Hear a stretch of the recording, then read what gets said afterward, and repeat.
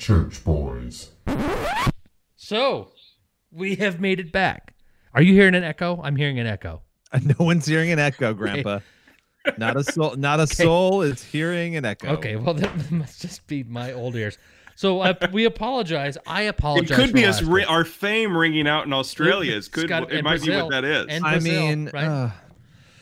Can we just address? I want to do this gently and lightly because Lucas, you lost the election. How do you feel?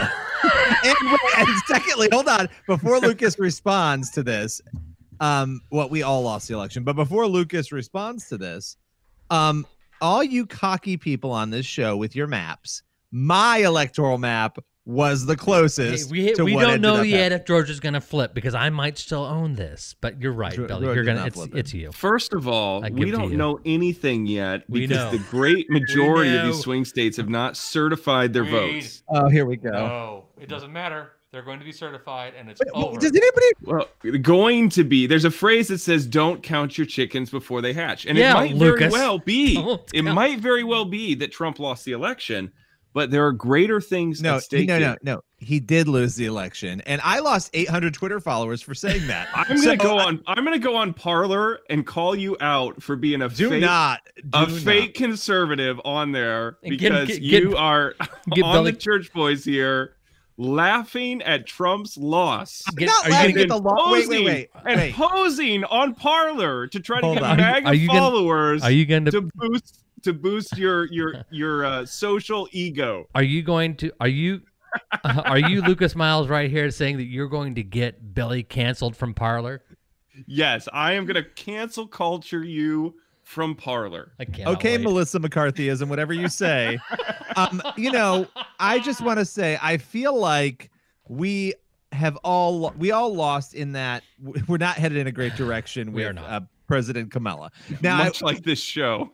I will say that I am shocked by how many MAGA lovers, and a lot of them are my friends and family, are shocked by this as though it could not. He lost by millions of votes last time in the popular vote. Right. Why are we suddenly assuming this is and please to be remembering that in 2016 he swore that the election was stolen from him then as well by aliens. Even though he won, he said that I actually won by a couple million votes, even though he had lost by 3 million votes.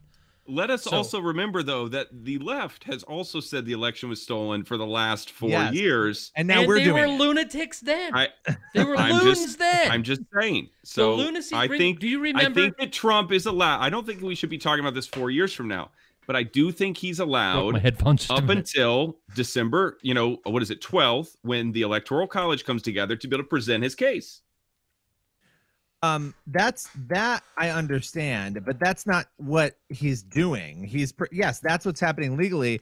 On Twitter, what is happening is it's Karen Trump. I mean, it is literally election stolen. So true. Thanks, Jody. I don't know who he's talking about here. Hold on. I got to find some of the. So what do you do? I lost my headphones from it because I waved my arms around frantically. Billy was talking about how amazing I was, how he saw the error of his ways, and that he's actually. But you listen. Voter for 4 fraud years in Detroit is rampant and has been for many years! ! Stolen elections. I mean, basically, he's saying the election was completely stolen. That is not the same as what you described. What you described, Lucas, I agree. He should be able to. We should recount. I don't have a problem with. The only way that we can really effectively do that is if knuckleheads like you two don't go around calling Biden the president-elect because he's not yet. I have never called him the president-elect. I'm just saying he won.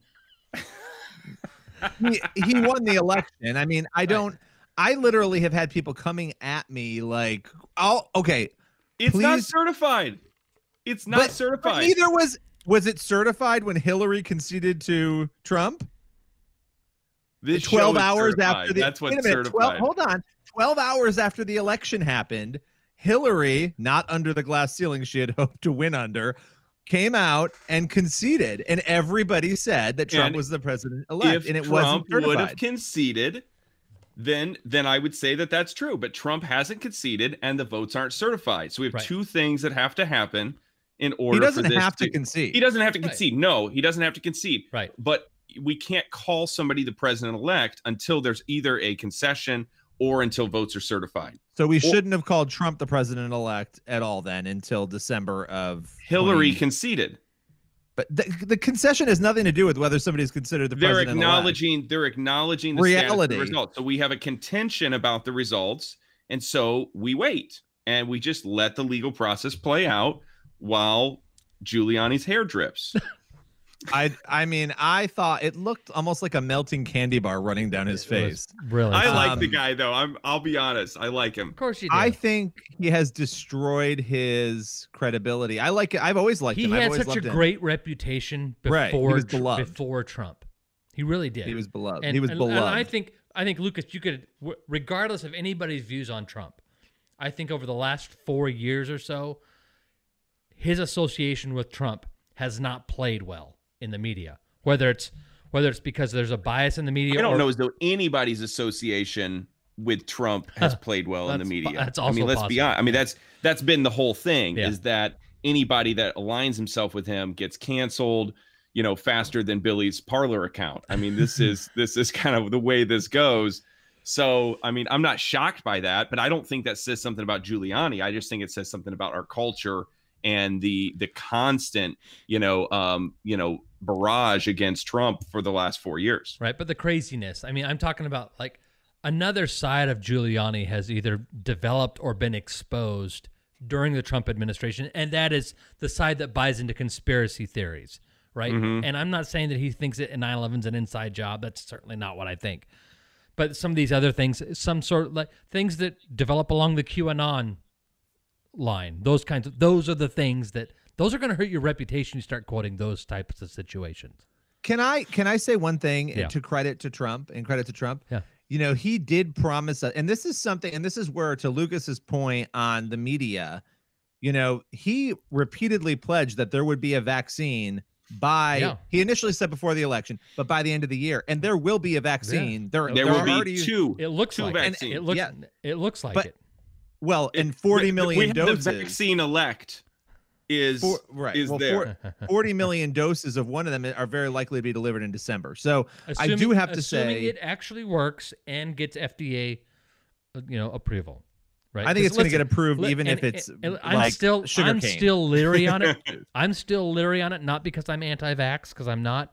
I'm leery on it because we've never had a vaccine for a coronavirus. I think that it would have behooved us to have come up with a vaccine for the common cold years and years and years ago, to actually put some effort behind it, because what is something that kills people with AIDS? Getting a cold. Well, this might change everything. We should have been fighting those things all along. Wouldn't it be nice if you never had to get a cold again? Well, nice. I mean, but don't you guys feel like, and even Jake Tapper was giving credit to Trump. There were people actually this week, I will say, they were saying the president deserves some credit for this, right? Right. I just think that to the media bias, like, oh, he needs a miracle for this to happen, right? Like, well, he apparently got a miracle because it's very likely to happen. Yeah. And I would agree with that he needed a miracle for it to happen, because I will say the same thing about Biden's presidency. That doesn't have long-term negative impacts. I cannot wait. Can I just say, though, all my conservative friends, and you're not counted under this, Lucas, because you're a reasonable person who's kind to people, even if you disagree. I have a lot of friends who are like, the whole time Trump was president, he could have taken a dump in the middle of Fifth Ave on TV, and they would have been like, it's okay. He just couldn't find a porta potty. Like, they made an excuse for everything for Trump. He poops gold bricks. It's okay. It helps the economy. You have to show grace. You have to show grace and love to Trump. I'm not saying you don't, but these are the same people who flipped out over Obama, and now they're like, this stolen election, these bastards. Now you got to bleep me out. These horrible people. Not bleeping it. And I'm sitting there thinking to myself, wait a minute. 9 minutes. You're suddenly not showing grace to these people, right? But it was okay for Trump to call people horse faces. Right. No, I agree. And I think that, under normal circumstances, I think that should be the position that we extend the same amount of grace and kindness, all that sort of stuff, and respect for our leaders. Is there a question among, let's say, a large percentage? What I heard the stat the other day, 50-60% of Republicans think that the election was stolen right now. I'm sure you could have found a similar stat about, Democrats during, 2016. But I think that, there's a process in court to go through, and I think it's important that we go through it. And so I'm happy to pray for Biden. As I've mentioned before, if Biden actually becomes the president, I will become his biggest prayer supporter on the planet, because I do not want to see his vice president become president. And so I'm going to pray that he, avoids poison and avoids, stroking out or whatever else is going on there. And so that he stays in office, because I think that he's probably the safest thing about the Democratic Party right now, in my opinion. Harris Biden administration is going to relaunch that effort. Sorry. Need to make a Harris administration together with Joe Biden. That's what makes you nervous, right? That's what makes me nervous. And so, but yeah, I do. I think if people are rightfully elected, then we should be praying for them and we should be lifting them up. If there does, come out to be some sort of, election fraud, which I think it's easy to say that there's at least some election fraud, which I know we're talking about later in the show, but here we are. It's like COVID when it's like the whole episode, right? But I think that, the question is how much election fraud is too much. And I think any is too much. Sure. And so we have to look at that. Yeah. And I would agree that the president should feel entitled to exhaust all of his legal options, right? I don't include putting out conspiracy theories and engaging in what some people have called a coup attempt here is appropriate. I think that listen, if you want to challenge ballots in court and take your court, then take your court. But I think that Rudy Giuliani's press conference today, that was sans evidence, sans any affidavit, sans anything other than just Rudy Giuliani's rhetoric, it's not helpful. Let's leave it there. I don't mind. Take it to the court. Go ahead, Billy. Take it to court. That's fine. Well, I wanted to just actually, because I just took a picture of all of us with me rolling my eyes at you, and I'm going to share it on social. But I wanted to note that we actually do have polling data, so I'm going to bring it up here. Oh, no. In 2016, 52% of Democrats said that Hillary Clinton's loss to Trump was, quote, legitimate and accurate. So more than half of Democrats, even though the whole Russia stuff was already starting, felt that it was legitimate. Only 26% of Republicans feel that Trump's loss was legitimate in the same way. Well, and what's crazy is that we roundly mocked for 4 years the Hillary people, because Hillary still couldn't admit that she'd lost legitimately, right? I mean, she's part of that 26% or whatever, or whatever, 48% that said that. I forget the numbers. But do you remember back in 2000? When did Bush beat Kerry? 2004. Okay, remember? Yep. And there was a big debate, and we mocked it roundly in conservative media. Now, you guys might not have been involved in conservative media at that time or in politics, because that was ages ago. I was in diapers still, but yeah, I was in college. Right, so that was 16 years ago. I was married. Right. I was planting a church at that time, actually, in 2004. So so I was working at Human Events at the time. And the Democrats were at the dais in the House making speeches about how votes were stolen through, was it Diebold or through Dominion or somebody, the voting machines, and that it was stolen from John Kerry in Ohio. And they were roundly and rightly mocked for this conspiracy theory that somebody had switched all these voting machines, that somebody had gotten into the software and changed the votes for George Bush from John Kerry to George Bush in Ohio, and they had stolen Ohio. And they were roundly and rightly mocked for that. And I hold the same thing to be true right now when the roles are reversed. Well, here's the deal. Okay, we have a Karen, and this is a hard transit. Actually, you got to start the show before we get into Karen Cuomo. The show, and then we got to talk about this start the Karen thing. Just find the Karen Cuomo. Start the show. I'm on a different. Just start the show. Do you see? You can't see what I'm on a different page of the soundboard, so I have You're to get to always the on a different page, Chris. Yeah, I mean, honestly. You know what? I just kind of hear, for crap's sake, where is it? All right, here we go. The worst. Professional is the word for this. Ladies and gentlemen. Hello! From the sublime to the ridiculous, but mostly ridiculous. Billy Hallowell. Hey, does this suit make me look fat? It's not what he said, you ignorant wretch. Chris Field. bad guy in a little coat. Let me tell you why I suck. Lucas Myers. I want you to forget what you saw here today. Aw, I've interrupted happy time. The Church Boys. Everyone in this room is now dumber for having listened to it. I hate these guys. All right, Billy, let's let you start this off because you are directly impacted by the nonsense we're about to talk about. I mean, like, so firsthand impacted. You know, yesterday I was scrolling through Twitter and suddenly I stumbled upon a Karen. And this particular Karen was familiar to me. I saw Karen's face and I thought, I know that Karen. That's my governor. And this particular Karen was in what I could only describe as a meltdown akin to a child who is being ripped away from Chuck E. Cheese when he was simply questioned. Just questioned about what is going on with schools in New York State. And what is going on in schools. And then we'll play the clip because this clip is worth listening to perhaps a couple times. So yeah, I mean, it's a gift that keeps on giving. So Karen Cuomo was being questioned again about the schools. And so what is going on with the schools? New York City public schools have closed down again because the infection rate in New York City has hit 3%. That was the threshold. And so they've closed the schools down. But there's a lot of confusion because the state is on these different zones, these yellow zones. Did you say confusion? Well, then you're confused. That was Karen. All right. So Karen gets visibly agitated when this reporter says parents are confused. And can you just roll what you have? It's because you can't do it justice. I think it's only, 30, 40 seconds. So here we go. He just becomes more angry as it goes on. It's fantastic because this reporter is asking about parents. People are confused about what the policy is for these schools. So here is Karen Cuomo. So what are you talking about? What are you talking about? You're now going to override. We did it already. That's the law. An orange zone and a red zone. Follow the facts. I'm still confused. Well, then you're confused. I'm confused, and then I'll tell you what, Jimmy. Parents are still confused as well. The schools in they're New York not City confused. Tomorrow. You're confused. No, I think parents are confused as well. Read the law, and you won't be confused.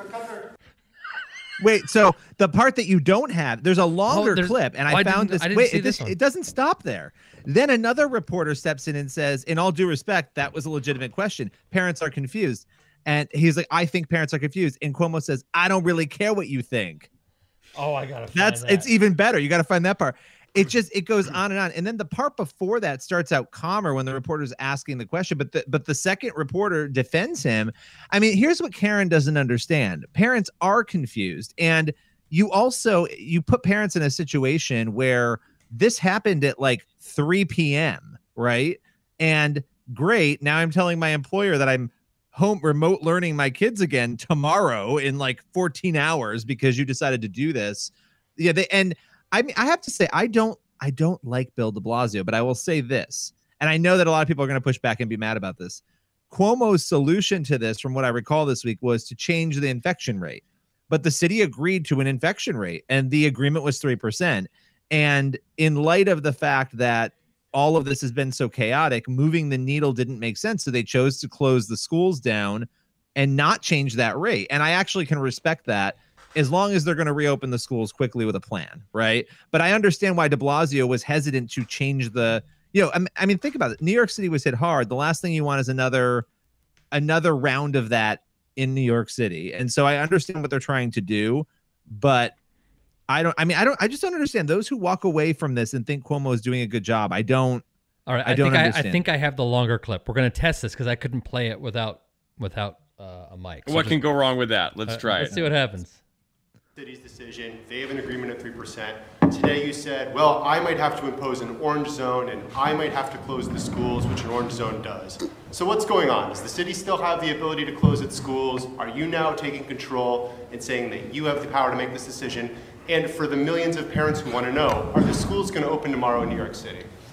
All right. First of all, let's try not to be obnoxious and offensive in your tone. Because you're 100% wrong. If you were paying attention, you would have known we closed the schools in New York City 2 weeks ago. Talks to him like an idiot. Wait. Remember when we did an orange zone and a red zone in Brooklyn and Queens? It's like an old and lady. We closed the schools? Don't you remember that? Okay, so don't you? So what are you talking about? What are you talking about? You're now going to override. We did it already. That's the law. An orange zone and a red zone. Follow the facts. I'm still confused. Well, then you're confused. I'm confused, and then I'll tell you what, Jimmy. Parents are still confused as well. The schools No, in they're New not York City confused. tomorrow. You're confused. No, I think Read parents the are law. very confused as well. Read the law, and you won't be confused. But Governor, following Jimmy's question, are the schools going to be open tomorrow? The schools are open by state law.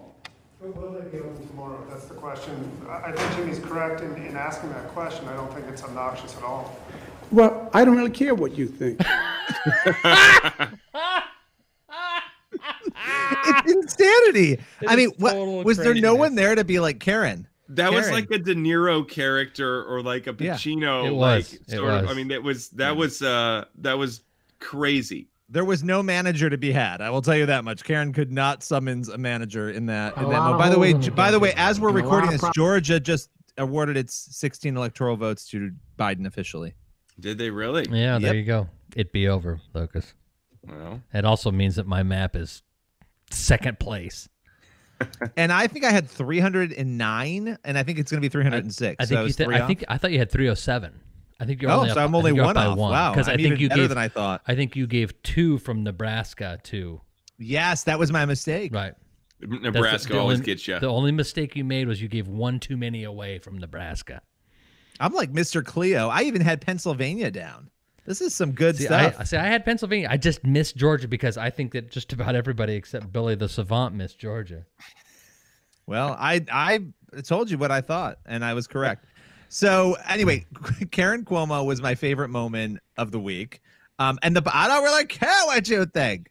I mean, can you imagine like what that room was thinking? That's so great. We got a few good clips here. I have to. So what are you talking about? What are you talking about? Follow the facts. Well, then you're confused. You're confused. I love that. It's so much fun. You need to follow it with this. Follow it with this. Gross. You're confused. You're confused. I can't. All right. We have dealt with Karen Cuomo. Yes. Now. So tell us about how the city is dealing with the policy that Karen Cuomo was talking about, because I think that's worth discussing. I think that right now everyone's trying to figure out, like today was sort of like survival mode. You've got to transition to online learning. You've got to, for the parents, they got to figure out what they're doing. And but did he ever answer the question about whether schools were going to be closed tomorrow, as in today, a Thursday? No, he said they were going to be open. It sounded. Well, he said that they are open. He said they are open. They were not open. Right. He said they are open according to the law. But he said, I think what he meant by that is when the law says it's okay for them to open, they will open. Well, and I think, and so de Blasio was over 3 hours late to his press conference while this was going on, probably because they were scrambling. What's really interesting is the teachers' unions, and I want to be careful here, but the teachers' unions have actually been really silent during this. A lot of people were blaming the union. The unions didn't even say anything about this while it was going on. This was this was de Blasio's decision. And Cuomo's decision, essentially. So is any are people on the left in the Democratic Party in New York, are people watching these things and going, bravo, you're doing such a great job? Like, does anybody think that? I don't think so. Do you think there are people talking about good job other than not de Blasio? I think people like teacher union bosses. I think people like Cuomo. It's a mix. It's a really mixed bag. People either love him or hate him. Cuomo and de Blasio hate each other, so there's certainly no way that they're praising each other on this. Cuomo is equally as divisive, I feel like, as Trump is. I agree. In terms of the media, especially, he just abused the media. And is anybody talking about it? Right. Yeah, Cuomo. I mean, it's remarkable. But Cuomo's more of a bully, like the stereotypical bully. Trump is a bully as well. He can be a bully, but he's one of those bullies. Like, okay, he's a bully, but nobody really takes him seriously. It's like Cuomo's he's like a bully, the Augustus Gloop. Boy. He's like the Augustus Gloop of, not because of how it's like he's fiddling around with things he shouldn't be. He ends up drowning himself in the chocolate fountain river. and then ends up surviving it, going up the. It's just I mean, I don't know. He's the Augustus, and I feel like Cuomo's more Cuomo of the would Veruca. cut you in an alley. He's more the Veruca Salt, though. Like he's, right. But he's Don Cuomo. I mean, that's who he is. That's how he operates. And there's a reason that Chris is free. Forget about it. My wife is texting me. She could hear us talking about this, and she's talking about something. Yeah. So your wife was home today, right? Your wife was home from teaching today. Yes, she taught from home. It was supposed to be her first day back in person. Yeah. So. Billy touched his neck when you said that, which is a sign of stress when he answered that. So. No, I had this. You know what's funny though? Our house. Well, our kids are still in school, so our kids have not. They're still in school. And to be clear to the listeners, your wife teaches in the city, and your daughters. Yeah. You guys don't live directly in the city. Your wife teaches there. Right, but the town next to us is in the yellow zone. They just announced. So, and the yellow zone requires that schools test. And so the zones are a statewide thing. I thought that was just like the 5 boroughs thing. That's a statewide thing. No, it's a statewide thing. That's why there's confusion, because there are places that, so the town next to us, some of those kids in that town go to our school district. Mm-hmm. So even though they're in the yellow zone town, but the rest of us aren't. So is the school testing those kids? Are they not? Is it only the 20 kids who live in that town? Right. Anyway, it's a mess. Right. It's a nightmare. So I hate to do a sudden subject change, but so on the last show we had Monster number 2 come in and he talked to you guys. He had prepared something last week, but then we didn't record because I'm a failure. It was his birthday, and I forgot. You forgot your child's birthday. Well, I didn't forget his birthday. I knew it was his birthday. I also knew we needed to record, and both things were scheduled. And so I didn't until shortly before we were supposed to record, click with me like, oh, those things are happening simultaneously. Anyway, Lucas, my son wanted me to show you this because he had created this for last week's show because he had you in his mind. He created my son's a big Lego fan. He loves Legos. I mean, like he's nuts about it. It's almost to the point of concerning. And so he created a Lego Lucas. So if you can... That's good. Isn't that nice? He found that That's really good. Dug up one of the hair and then a hipster jacket, right? Why didn't I get one? You need to... He didn't have any Legos big enough. I was going to say he didn't have any big round balloon Legos. I hate you. They're too square and chiseled for your physique. So this is what you know. This is what you look like bald, by the way. So in a few years, that's going to be you. I might do that. Yeah, you have to take a picture of that and send it to me. Take a picture and send it to you. Yeah, I'll post it on social. There you go. Do you guys know about the Andrew Cuomo window clings that they're selling? No. So there are these window clings that make it look like he's peeking through your window in your house. Yeah. It's amazing. I'm going to buy one and put one up. So the other thing I had to do along the lines of that, what we discussed, was that the Monster number 3 was feeling very left out. So she asked, the next time that you guys record, can I come in? So she was taping a special across the hall and decided she would stop by. Lucy, this is Billy, and this is Lucas. Can you see them? How's it going? Can you hear that? Can you hear Hi. them? Talk to them. Hi. Can you hear us now? Hi. So that's what are you up to? Hi, Mr. Billy. Hi, Mr. Billy. Hi, Mr. Lucas. Hi, Mr. Lucas. Hello. So she really wanted to come say hello. Was there something you wanted to tell them? What do you want to tell them? Hi, Princess Billy. I love that nickname. It's very fitting. It really fits me very well. Okay. We need your kids on the show all the time. They make me stuff and they insult Billy. And they are more intelligent than their father. 100% of the people on this show. They're adopted. They look a lot like the milkman. So but my daughter though, so Lucy, not just Lucy. What's wrong with that headphone? Not just Lucy. All of my children refer to Billy as Princess Billy all the time. That's the only name they have for it. So were you talking to Princess Billy? I mean, it's like because with our morning calls that Billy and I have. Talking to Princess. We really should record our telephone calls, Billy. You guys have ruined me. You really have. And your kids, they've been biased against me. Much like the, media has been against Trump. Okay, so speaking of bias against Billy, I have here a printout of a piece that was on Pathos. When did it post? Yesterday? What's today?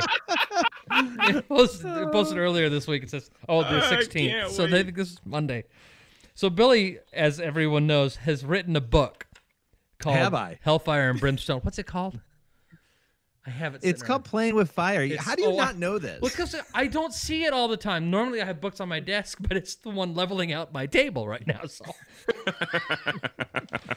anyway, so this person from Pathos named Captain Cassidy wrote a very, I thought, Is that a male or a female? Do we know? Cassidy, it's got to be a chick, right? Captain Cassidy. I don't know, but let's just say that she is not a fan. But if it's a girl, it's a pretty cool name. If it's a guy, I'm not so sure about him. I like how Captain Cassidy writes. It's entertaining.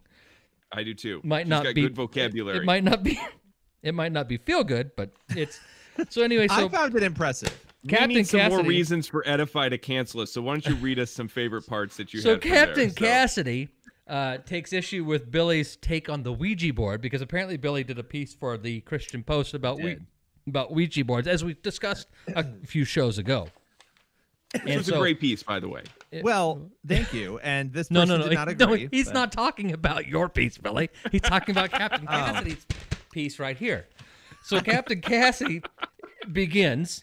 I'm not going to read the whole thing. I just pulled out selected excerpts that I thought were, well, frankly, wonderful. This is a new segment we call Story Time. So let us be. I should have. If I'd have been thinking, Lucas, I'd have come up with some sort of bed to read this over. There will be more of these. Sure, there will. Sure. Captain Cassidy. I think we need to look into getting Captain Cassidy on the show. I was once the weekly Toxicon back in the day. They had like a person that they picked every week to be the most toxic person doing commentary at the time, and I was the weekly Toxicon. So don't worry, you'll have more material. Okay. All right, yeah, do read it because we have a guest coming. Oh, that's right. So we have, it's creepy and it's kooky, mysterious and spooky. It's altogether ooky, the Ouija board type fest. Hi, and welcome back. I had a good laugh over a recent opinion post on Christianity Today by a Christian who sees demons around every bush. So that's where it starts. And that's the entire premise of Billy's book. It's demons behind every bush. Okay, indeed. I love it. You get right to it. And call you out by name. It's fantastic. There's no hemming and hawing and all this. It was indeed, Billy Hallowell has clearly figured out just how gullible evangelicals really are and plans to milk that gravy train till the bitter end. Today, Lord Snow presides over yet another huckster creating and then coincidentally filling an artificial need in evangelicalism by invoking an artificial panic over Ouija boards of all things. I'm going to skip to another section here. Since his earliest career, this is great. Oh, I love this. This is my favorite line. Since his earliest career, he's worked for tons of right-wing hype factories and propaganda mills, learning the art of scaring fundies for fun and profit. Now the student has hopes of becoming the master. His entire output could be summarized thusly.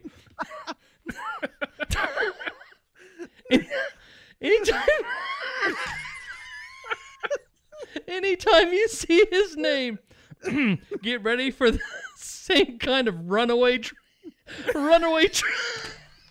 At least we agree on something. I know. Oh my gosh. Okay, all right. Okay, anytime. Okay, this is so unprofessional. You'd think I'd have practiced reading this aloud. Anytime you see his name, get ready for the same kind of runaway train, nonstop bullpucky that you expect for good reason, for the same reasons, out of David Barton. Hallowell's latest manufactured boogeyman is Ouija boards. Let me skip down to another section I found particularly insightful. Billy Hallowell's, and it's always Billy Hallowell. I know. They must be trying to rank or something in Google. There's nobody searching, dude. You are like one of the third Christian celebrities listed, you know. That is true. Billy Hallowell's latest written insomnia cure.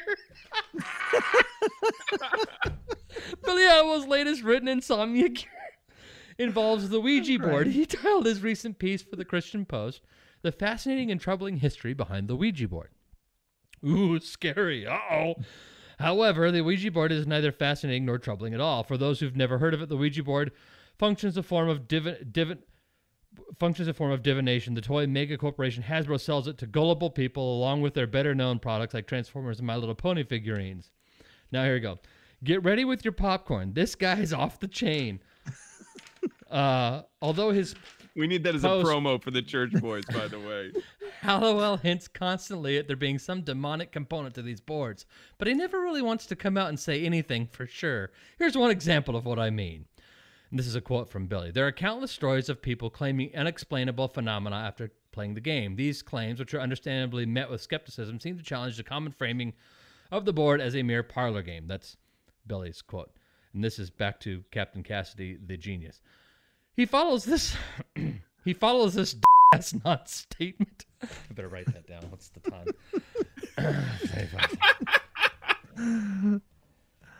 Our guest is going to arrive soon, and this abuse must end. Oh, yeah. Follows in fact, our guest is arriving now. Non-statement with quotes from someone named Dr. Michael Brown about how scary and dangerous Ouija boards might be. Of course, Hallowell never fully identifies this bloke or provides his qualifications for making the statement for what I'm sure is very good reason.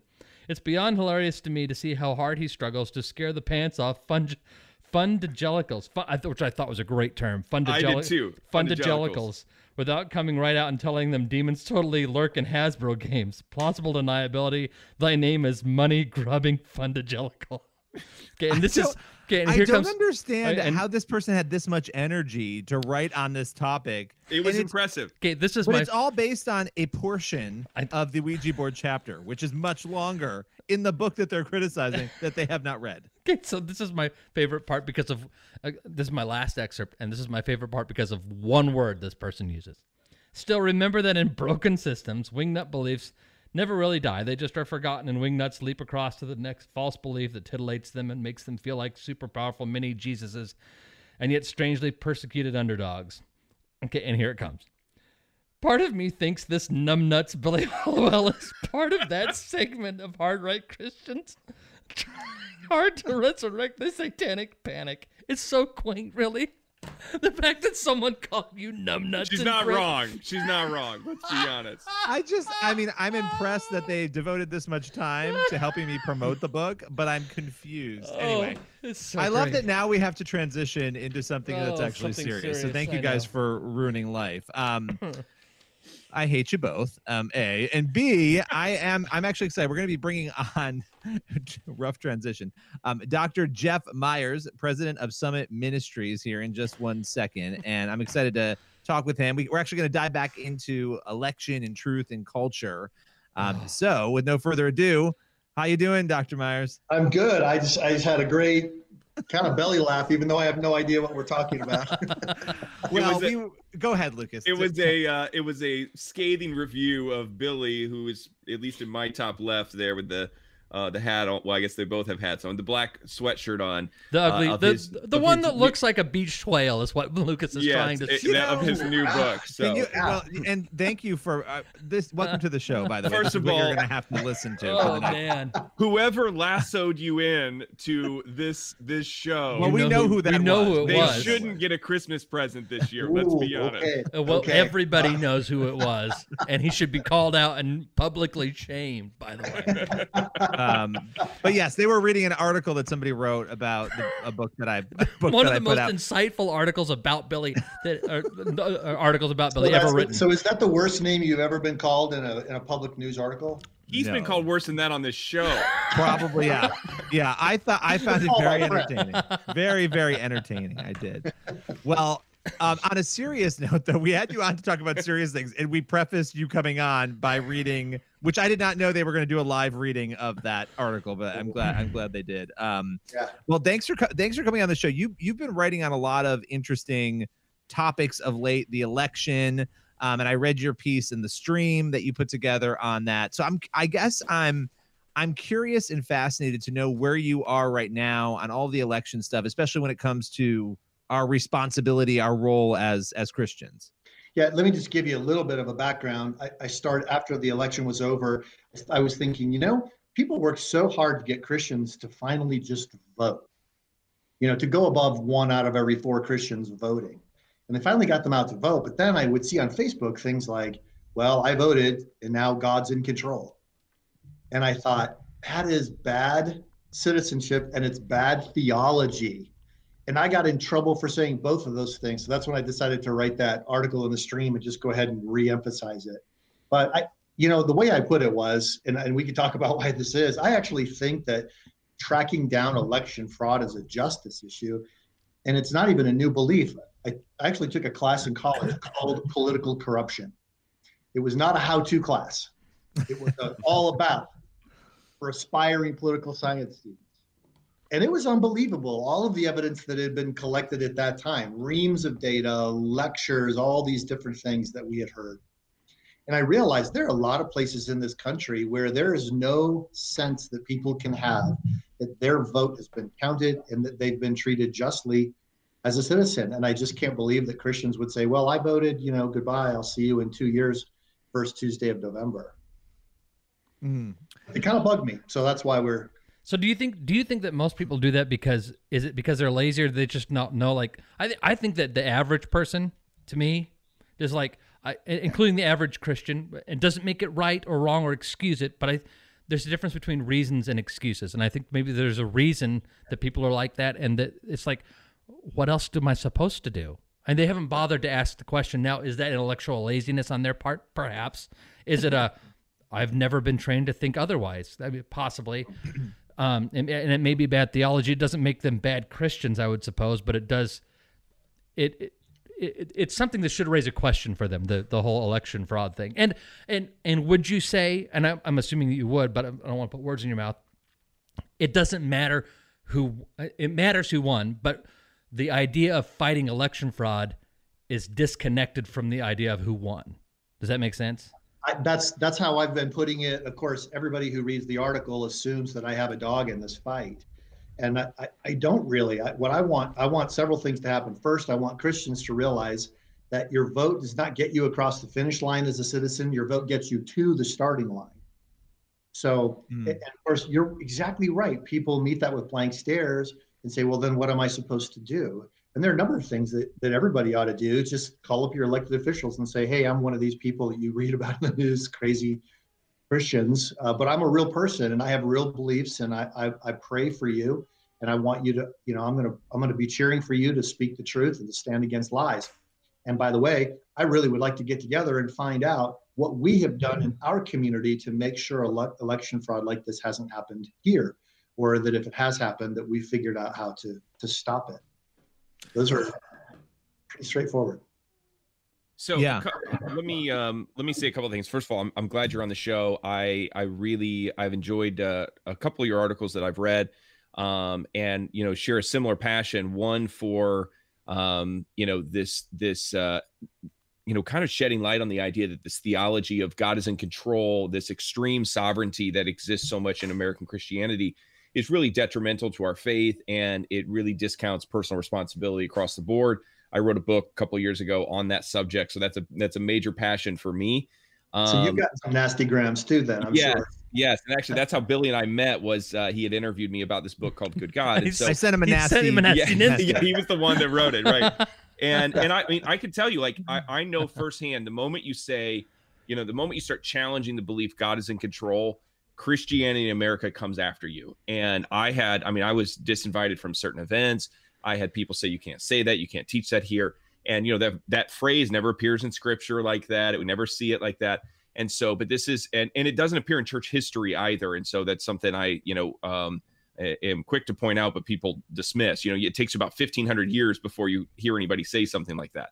It doesn't help that you're a communist, though, too. You should disclose that. Well, I was going to say the second thing here is I also, and I appreciated what you said in your article, I think it was on the stream about this, is that I really believe that socialism and its rise within the church is a very detrimental thing. And we have so many young people who are being, really just misled by that. And I think it's creating this perfect recipe. So for me, it does matter who's in the White House. I think we would all agree on that at some level. But this idea of voter fraud, if Biden won based upon a fair election, then I'll be the first person as a citizen of this country to pray for the president. Now, I don't want to see, I'll still do the things that I'm able to as a citizen to ensure that socialism doesn't move forward, in this nation, but I can respect the office. And I think that's something that we need to model. But, what's your thoughts right now on like where we currently stand? I mean, we just read that Georgia just got called.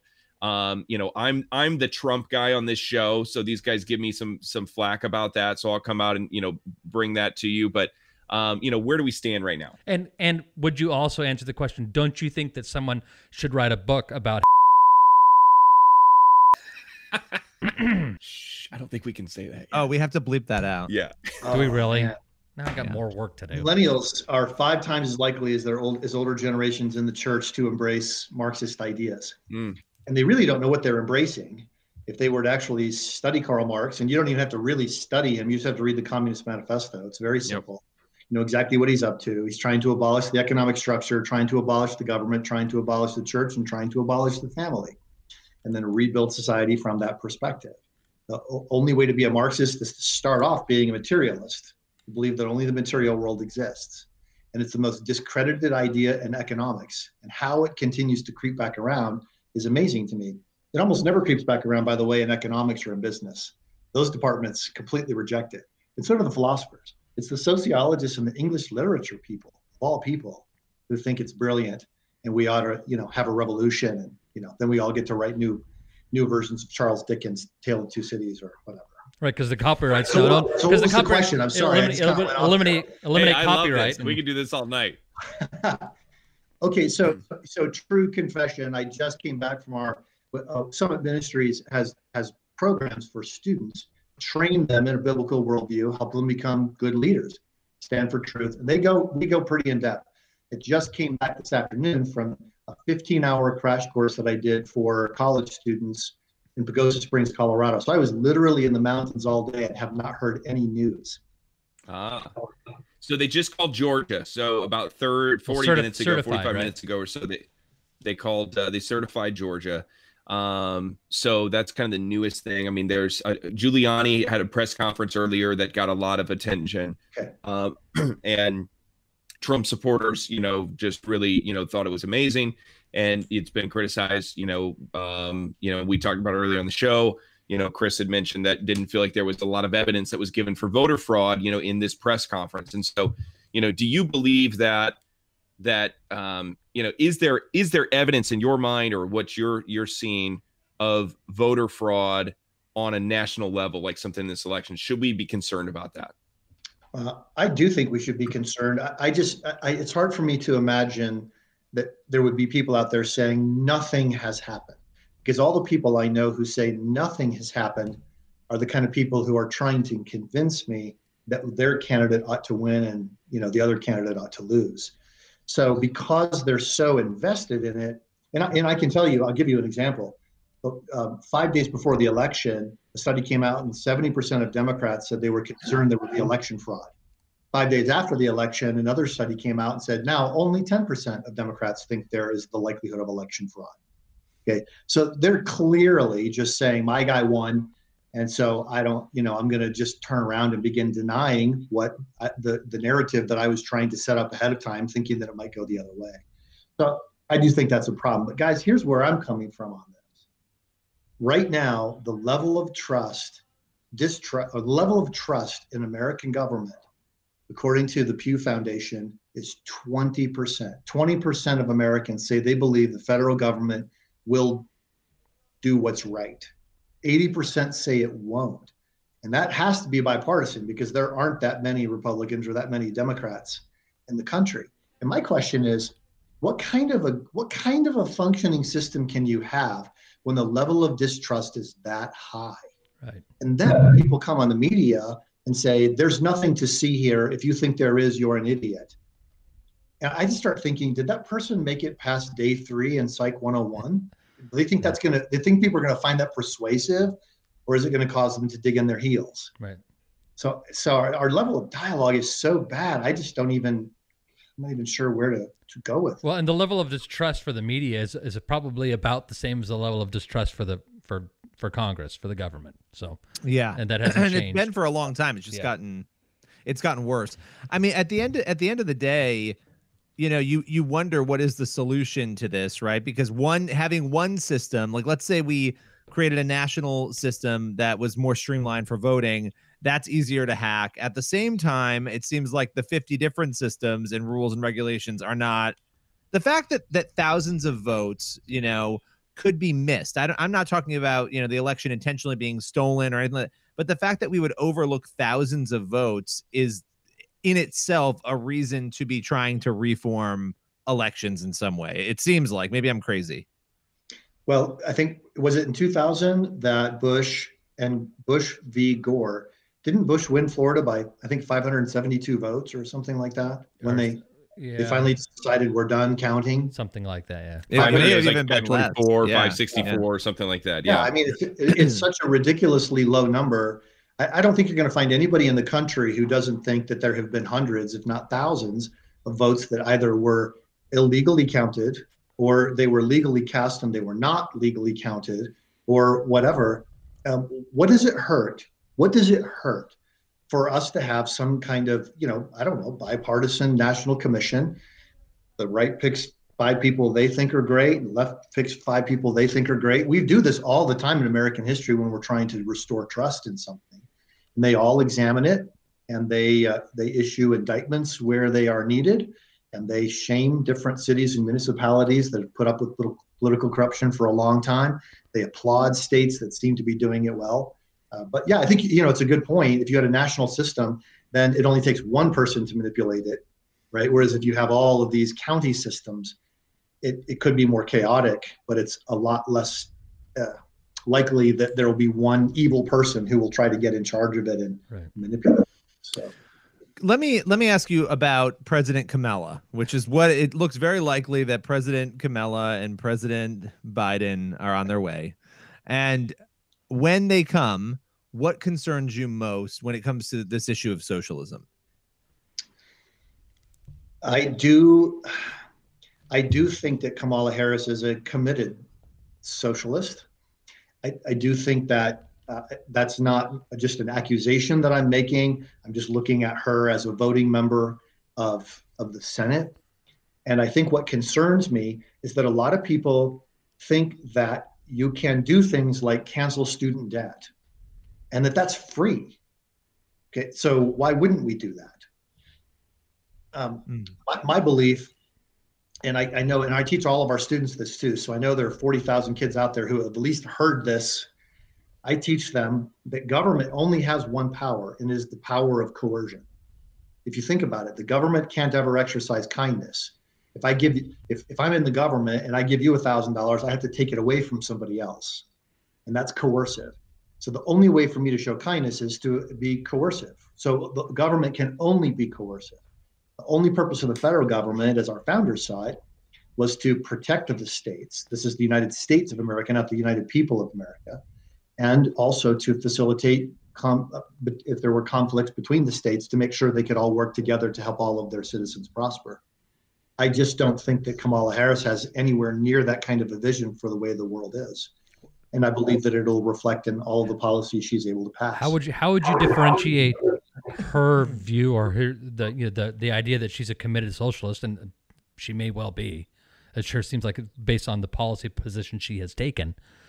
How would you differentiate her stance on positions from Joe Biden's or the average Democratic legislator in Congress? I mean, we can say she's a committed socialist, but she sure sounds a lot like the more I don't want to say mainstream, but the more typical Democrat that you're hearing now in the media. And let me ask the question. I've been working in government I worked on the Capitol Hill for years and in conservative media for years, and my job has been to watch these people, and I've seen them all of them as a whole move towards socialism, and including the Republican Party too. I mean, there's some of that with some socialist tendencies, I should say. On all parties. So how do you differ? I mean, we can go out and say President Kamala is a committed socialist. How is she different from her boss? It just seems like name calling, and to do that. I don't know exactly what Joe Biden believes. I really never have. The first time I ever heard of Joe Biden is when he was cross-examining Clarence Thomas. Yeah. And Clarence Thomas was preparing to become Supreme Court Justice. Did you ever see a video of it or pay attention? Oh yeah. He said, "Judge, you know, and I know that natural law is what you believe." And I thought, this guy's creepy. He's like the Joker. But at the time, I thought I'm going to look into what he actually believes. And at the time, He was pretty pro-business. Mm-hmm. He helped get a lot of banking laws passed in the state of Delaware to make sure that Delaware could become a strong financial center. He was pro-life at that time. I just don't know what of those convictions he has maintained. Right. He continues to be wrong on every foreign policy question as he was the last 40 years. I mean, he's wrong on all of that stuff. I think that it just struck me as you were talking that I think that the difference between Kamala Harris and the rest of the Democratic, at least leadership, let's say leadership, is that at least Joe Biden comes across as pro-America, right? I mean, don't you think that's fair? I don't get that same impression from her. I do believe that Joe Biden believes in American exceptionalism. I really do. I think he's wrong on almost everything, but I do believe he holds that to be true. I mean, we've talked about this before on the show. I think that Hillary holds to that more than Kamala does. Oh yeah. Oh, I think so too. I think, I was a college professor for 14 years. That was my day job. And I spent a lot of time in graduate school. I have had 72 different professors. Almost all of them were far left. So, I spent a lot of time in that world. And Kamala Harris is exhibit A of what happens when you believe what your professors say and then you run for office. and it's and when I use the term socialism, I'm not using it as an epithet. Right. Socialist is a person who believes that private property, they believe in the abolition or the absence of private property. So you don't own that, or you can't claim that you have any rights as a business person. Keep in mind, our founders' idea was that the whole purpose of the Constitution in the preamble is to secure the rights of life, liberty, and property to all of the citizens. Kamala Harris's approach, and the approach of everybody who was one of her professors, I could go trace it back for you, is that the government possesses all rights on behalf of the people and distributes them as it sees fit. It is a completely different understanding of the world and a completely different understanding of the Constitution. Well, I mean, let me ask you this. So how are Christians, you talked in one of your pieces about right, others, right? And what that really means, and that means pursuing justice too. It's not just waving to people and right. So in light of that, how are Christians, in light of everything we're talking about with socialism, where we are right now, how are we to move forward and love others in the midst of the anger? I mean, there's a lot of people, even in the church right now, who are overtaken with anger. People like Lucas, for instance, very vicious people. Nasty woman. Lucas is like one of the nicest guys, but who are overtaken with anger, don't know what to do about this, and they're struggling with what it means to find the balance between loving others and standing up for what they believe to be true. Yeah. Several things you got to do just as a baseline. You need to understand your worldview. You need to understand the times in which you live so that you can know what our nation ought to do. In our ministry, we take people back to 1 Chronicles 12:32. That's that idea of understanding the times. Second thing, though, is to recognize that when you're involved in a public policy discussion of some kind, people usually see it as one-dimensional. Over here, you have avoider, and over here, you have aggressor. You just go back and forth. The avoider says, hey, it's not worth fighting about. Who am I to say? I don't want to make any judgments. You have your beliefs. You have your truth. I have my truth. Why don't we just agree to disagree? All that kind of thing. Then over here, you have the aggressor person who is like, rap battle, boom, just mic drop, always looking for that. Watch Charlie Kirk own so-and-so in 5 seconds or whatever. And by the way, Charlie personally is not like that. And that's what's so crazy. Right. But you have this avoider, aggressor kind of thing. So what we do at Summit is we say, don't make it one-dimensional, make it two-dimensional. Imagine at the top of the triangle, you have the word advocate. You're an advocate for two things. You are an advocate for the truth, and you are an advocate for the other person. In other words, the goal of discourse is not to bash heads. The goal is to turn side by side and seek some kind of a truth together. So one of my buddies he's in the legal field and he's constantly in the middle of these kinds of conflicts. His favorite statement is, could we have coffee and talk about it? Could we have coffee and talk about it? Let's take it offline. I'm not going to do it on Facebook. Can we have coffee and talk about it? And it's amazing how powerful it is when you just ask somebody for something like that, how it changes the nature of the rhetoric. Then when you have coffee, you can ask questions like, I'm really curious how you developed your views.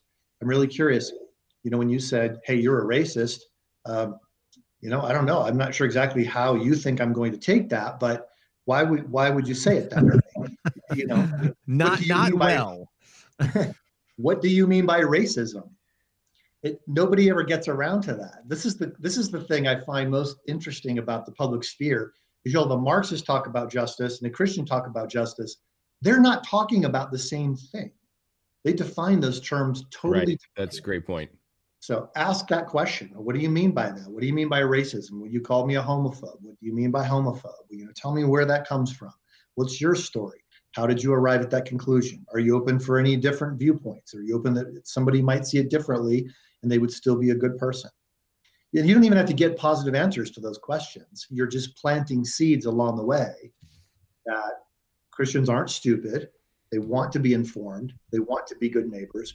And like we were saying earlier, you're not a good neighbor by just waving hello and taking somebody a pie at Thanksgiving time. You're a good neighbor when you stand for justice. That's the biblical tradition. I love that. I love that. Well, so how do we remain hopeful? I mean, how are you feeling hopeful in light of, I know that's a weird question, but it feels like a dark time for a lot of people who are worried about religious liberty and socialism and all that. How do you kind of inspire people still to move forward and have hope at a time when it feels like we were all punched in the gut, maybe? That's hard. We've had a lot of gut punches for our nation. We've had a lot of gut punches for our ministry. We've had a lot of personal gut punches this year. And so hope is something that we cling to, not because we have evidence that our belief in it is going to somehow produce some kind of a reward, but because it's the posture that we have when we recognize that saying God is in control is not the right way to put it, but to say that God is wholly sovereign, that he is in charge, and that he's given us the responsibility to do certain things. We can do it. I can't do everything. God allows it. That's something that Lucas gets really mad when we say. Billy, I'm gonna drive to New York tonight. He turns red. Whack you up the head with the microphone. So can I insert a point here, because this is going to support what Dr. Jeff is saying. Yeah. So Augustine used the term God allowed, but he said it in a way that was, he allowed this world. It's not God up there going, I'm going to allow this thing, but not this thing. And so the proper view within the context of church history, in the context of scripture, is that God has allowed this life and existence as we know it, which gives the room for people to commit voter fraud, or me to drive to New York and hit Billy with his microphone, or whatever that is. It doesn't mean that God chose at that moment whether or not Lucas could allow, he should allow me to do that. It's gave the capacity for these things to happen. Well, if you drive through a field of rocks, you think I could take those rocks and I could build a house with them that would be sturdy and protect my family, or I could take the rocks and throw them at somebody. We do live in a dynamic world. I'm kind of leaning towards the second one right now. I'm just going to say that. The second one's easier, by the way. and I think and I accidentally made a point there, but we tend to choose very often. We choose the easier. Right? It's like, I could build a house with these rocks, or I can lob them at the idiot next to me, right? And we tend to choose to lob them at the idiot next to us, mostly because we A, believe we're God, so we think they deserve it, and B, it's easier. It's easier just to lob a rock than to build a house, and that's why. And so when I hear you talk about, we need to take a stand within the church and as believers, to stand for justice, to be advocates for people, to be advocates for the truth, to help to come alongside them, because the whole reason for coming alongside them isn't to get closer so you can smack them, though sometimes they might need it. It's to be able to walk with them to where they're supposed to be. I say that to say we spend a lot of our time. I am so sick and tired of, and listen, I go to a very conservative, politically conservative church, and I live in a very politically conservative community. And I have been to and come from a politically conservative background and still live that in my life. But I am really, really tired of the douchebaggery in the church. Oh boy, I have had it to here. Welcome to the show. Welcome. We promised you a professional show, and here you are. No, wait a second. I did not. I like it. I mean, I didn't. But listen, I didn't know we had promised good behavior. No one told me this. Nobody ever promises that on this show. That would be a lie. But you know what I'm saying? But do you understand my point? Because there's these. Heard it the last 2. This election has been stolen. Blah blah blah. And these people are going to come out and they're going to steal our religious liberties. Okay, those might all be true.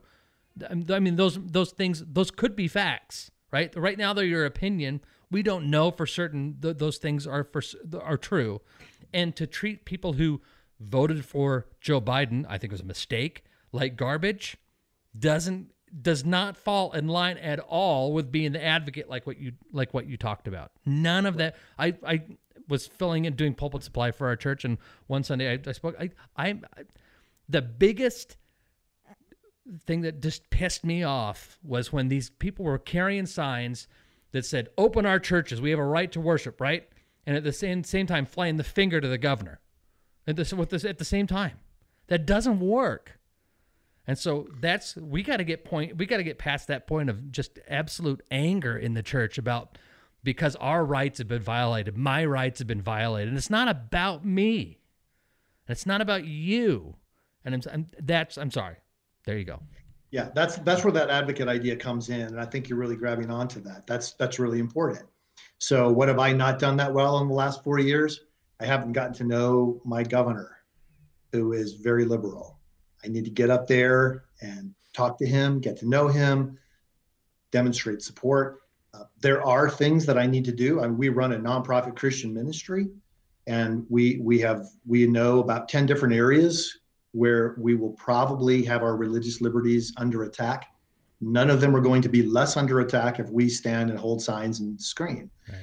We've got to figure out how to have these conversations. We've got a great court system. You have legal cases before the court, you have lawsuits, you have things like that. None of that is nasty. It's just part of life in a republic, which is not simple. And you can't just pop in there first Tuesday every other year in November and expect that it will make a difference. At the same time, Chuck Colson used to famously say, salvation is not going to come on Air Force One. And I think it's probably good for us to maybe take a step back after this election is over. At some point there will be a winner. After the election is over, step back and ask, all right, good. So what do we do now? What are our challenges? Where are the areas where there's injustice? I think it's really quite awful how small businesses are finding that they're unable to be competitive today because of high levels of regulation, high levels of taxation, things like that. All of those things are justice issues to me, just as much as racial issues. That's good. Well, do you guys have any other questions for him? Where are you, by the way? Yeah, if we want to find out more about you and tell us where you're at. Literally, where are you? I mean, you're in your house, clearly, but like where? Yeah, I'm actually in my, I've got my computer set up on my dining room table. So, but where do you live? Where? I live in Colorado. Okay. Yeah, so I live in Colorado Springs. I love the Springs. Love the Springs. Summit.org is where to get more information. Our programs are in person and virtual. They go anywhere from a week-long to a semester-long programs, intensive interaction between Christian thought leaders on biblical worldview and our students. And we're all about two things. We're going to equip and we're going to support the rising generation to embrace God's truth and to champion a biblical worldview. Most of our students go off to the university, and many of them go on to graduate school, become professors, go into law. Got a lot of judges now, a lot of people who are in public office who've come through our program, in the military, medicine, all different areas of life, because we really believe that their faith isn't something they do just Sundays. It's 24/7, 365 days a year. And once people see that and they recognize, if the biblical worldview is true, then it speaks to everything, not just what happens in my church. Then it's a paradigm shift. Yeah. That's really cool. I love that. Really cool. Are you connected at all with, have you done anything with WAMIC out at Karis? I haven't done anything with them, but okay. Yeah, I know them quite well. I know quite a few of the people who are involved, but we haven't done anything in connection. They're just up the road from us. We're in Manitou Springs. Okay, I've spoken in Woodland Park there a couple times. So have you? Okay. Yeah. No, that's cool. And I mean, well, you went right by Manitou Springs. Then, if you went by at night, you saw an antique hotel there with a big lit cross on top. Yes. Yeah. That's our headquarters. That's Summit Ministries. So we're tucked in this little hippie town right at the foot of Pikes Peak. Yeah, that's cool. Christian conservative. That's a beautiful area. Love it. Yep. That's awesome. Well, we got to have you back again. I'm sure there's going to be no shortage of stuff to talk about in the next couple of months here. So, well, we're going to start talking next week about the cancel culture. Oh, good. That's something you want to dig into. We're trying to get Billy. I'm trying to get Billy canceled on Parler right now. We spent the first. I mean, it's not a bad strategy. Please. And here's the great news. Here's the great news. You're going to be able to be an example for yourself. Because I kind of self-canceled on Parler. I signed up and I haven't posted anything. Well, what we have found is that people are really good about getting themselves canceled by appearing on this show, because we can usually get you to say something horrible. So that's it, huh? Yeah. Sorry. Yeah. It's all a vacation from here. Poor Tim Tebow came on once and never came back again. Right. And that was my fault. But that was so. It's you do. Well, I asked a question that they didn't want asked, and I didn't know they didn't want it asked. For the record, I was not part of the show at that time. You weren't. Lucas, you know when like you hear the train wreck, you see the train wreck happening. It was and you're like, if I had just acted 1 second before. You be fair. It was a great. You just question. can't turn away. You're just like.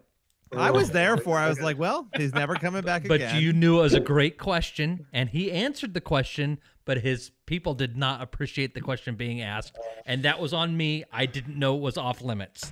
Chris is the person who always asks the question that's just like, you know, that place, like there's the line. It's like it just twerks over the line just a little bit. Like one leg is over the line, and that's always. And it wasn't even a bad question. It was just about like ESPN and whether it was hard.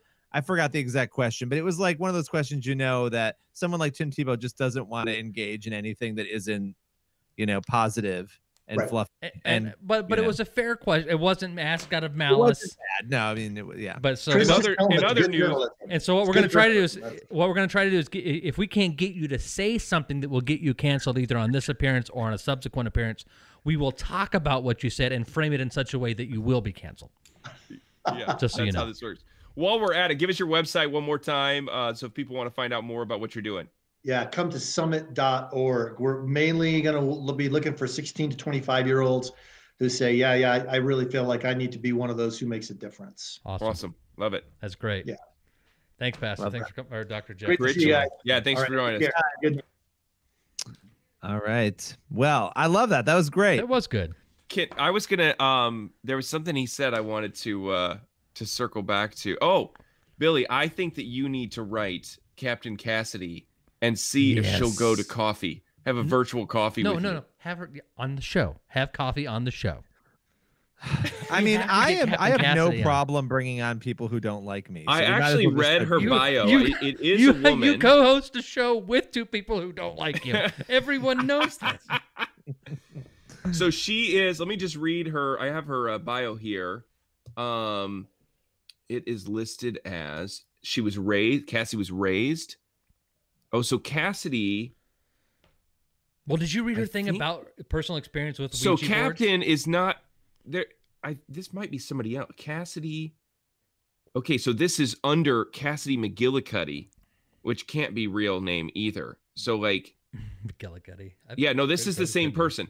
So raised Catholic, converted Pentecostalism in her mid-teens, married a preacher, then deconverted after college, blogs about religion, deconversion, video, tabletop gaming, psychology, modern culture, and other such topics as roll to disbelieve. If you like what you see, Cass welcomes your support at both PayPal and Patreon. Thanks. Oh, wait a minute. Hold on. Wait a minute. That sounds like somebody's taking money for what they believe in. It sounds like somebody. Isn't that what I was accused? Anyway, I have no problem with that. You were doing it as a. Never mind. Anyway, I would love to. I would actually be super interested in her story. I would bring her on the show. Yeah. I would love to hear her say numbnuts in real life. What I find is that when you are face to face, and you guys know this, when you're actually face to face with somebody, you are not, unless you're really a terrible Donald Trump person, you are going to not act that way to somebody's face. I'm kidding. No, Let's bring her on and just let. She just lets Billy out. Oh, and mute I'd Billy's like to have mic. her read her piece. So we right, can if hear you guys her reach out to her, voice. I will appear on with her. I would love to have her on. Chris, you're up. I'll see if I can get a hold of her. And listen, I mean, there are people who I did things with, on air. I talked with on air who I didn't agree. I went on the Friendly Atheist podcast once. Haman Mehta, and it was a great experience. He was great. It was a great conversation. All right. And he had been a critic on Pathos as well, repeatedly, but not like that. I mean, this person invested an evening. Oh, this is what we call the Christian left. Yes. Well, but is she? I mean, but she's. I think she's an atheist. It's a deconverted Christian. Right. Oh, jeez. Oh, you're gonna go there. Okay. Yeah. I mean, that's the term that she uses. That's the term I know, but I'm saying the Christian left. Yeah. Fundagelical. Who blocked me? Michael Ware blocked me. Are you guys familiar with Michael Ware? I told Chris about this. Why do I know that name? He's the guy who everybody points to. He's a Christian he was a big Biden supporter. He worked for Obama, came to the Blaze. I've interviewed him. I've talked with him. Is he the one who was in the Obama administration? Yeah. Okay. He worked for the Faith Office. Why, yeah. That's why I knew that. Okay. He's blocked me. I mean, I added to the list. Cher. There's a list of people who have blocked me. Rosie O'Donnell, and now Michael Ware. Alec Baldwin blocked me years ago. Who blocked you years ago? Alec Baldwin years ago. Because I called him out on an obvious something. And let's be honest, Dr. Jeff is going to block all of us after this. Oh, Dr. Jeff. Poor Dr. Jeff was like, what in the world is happening? I thought it was a good interview. It was a good interview. I mean, sure. I feel like they're all the types of situations that people are in, and they're like, the only person who loved it, really, who's loved being on the show is Abby Johnson. Yeah, for sure. She's like, I can't get enough of the Church Boys. I would think she would. I do her show. I do her show Monday. Oh wow! I can't wait to see it and hear it. Oh my gosh, that is going to be a match made in heaven. I cannot wait. So we're going to compare eyebrows. Can you get Candace Cameron on here, Billy? Or Lucas? We probably could get her on here. We should do it. By the way, we have to talk about this. We have to. Yeah, so before we go, as we close out, because we are coming to an end here soon. Very abrupt. Is there a trailer for that thing that's coming up? There's not a trailer. No. Okay. So the thing that's coming up is that Lucas Miles, thanks to a friend of his, who really helped connect him with Candace Cameron and her people, actually did an amazing thing. He sat down with her really for what was like over an hour interview about sweeping interview. Yeah, we were at Biola for like half a day, and then the interview was about an hour and a half in total. We cut out a little bit just to kind of get it to length and everything, but it's over an hour, I think. Do you ever say to yourself, my friend Billy is a really good friend who really helped me with that? I used to do that. I used to do that periodically. In all fairness, Lucas did all the never work. been I merely made an introduction. But after being on the show, though, I started changing my tune. PureFlix. So if you go to facebook.com/PureFlix, Friday night, 8 p.m. Eastern time, you'll be able to watch Lucas sitting down with Candace Cameron, and she will look terrified, I'm sure, because she will. But I will also say my hair's on point. I just want to put that out there. So you got to check this out. It's going to be a great interview. So I'm super excited about that. So you can watch that on PureFlix. And just try to look past the fact that Lucas is doing the interview. You're actually a very good interviewer. I'm much better off of this show than I am on it. I think that's the case. I think that's not an interview question. Right. That's more of a reality question. It's been a fun hour and a half of my life that I'll never get back tonight. I'm sure the listeners feel the same way. It actually has been. And we had, we sometimes do shows without show notes, which makes Lucas crazy because Lucas is like that person who is like making his assistant get a latte and then fill out the show like layout. That's not a lie. So I actually did a show layout tonight, and we didn't hit all of it, but we hit a lot of it. Yeah. You think the election was stolen, which we dealt with. And then Dr. Jeff came, and then we talked about, Karen Cuomo, which is the show title. We did all right, and we read what was not on the notes, which should have been, that Captain Cassidy's piece. That one was a surprise by design. So guys, I've been called some awful things, but I thoroughly enjoyed that article. I did too. I'm going to send her my new book just so she'll call me numbnuts. I do think I want to say this about this. The only part of it didn't bother me. I find it fascinating that people will create, because of the internet and because you can Google somebody and you can pull together. And I've been saying crap since I was like 18 years old or even younger. So there's stuff I said when I was 15 years old that's out there, and God knows what it was. But people will create a narrative of what they think you are and what they think you believe. I thought that line about, basically that I'm scamming people out of money for something that I don't believe is true. I would never think about saying that about somebody. It doesn't bother me. It's more of an area of intrigue to me that people would actually create a persona for somebody that they don't know. It's weird. Is it not a little weird? I agree. I totally believe that there are people who would say things just to make a buck. 100%. We watched. Yeah. There was an 1.5-hour press conference that was about that today. Well, now I would, Billy might say something to get Parler followers, but not necessarily to make a buck. I don't really. Here's the thing. I mean, of course, everybody wants to make money. Writing books is not this. I think people have this like assumption that it's a very lucrative thing. If you're like James Patterson, it is. But for most people, it's not this thing that you're living. I couldn't live off of the book money that I make. I have a great story to tell you guys after we close about this very topic, but I can't share it on air. There you go. All right. Well, with that being said, cue Satan. Just a second. What a terrible way for me to end this. I have to burp again, but I'm really withholding it. Please that do one it. Show where I burped at the start. Knock yourself out. I didn't realize that it was starting. Dr. Jeff is already. I keep calling Pastor Jeff. Billy, don't worry. Just let it go. Dr. Jeff is already embarrassed by being. Like his wife is listening to this. Like, what have you done? What have you done to your career? The Church Boys. Idiot. So let's use brain cells before we post things on the internet. Thanks. So what are you talking about? What are you talking about? Follow the facts. Well, then you're confused. You're confused. Gross.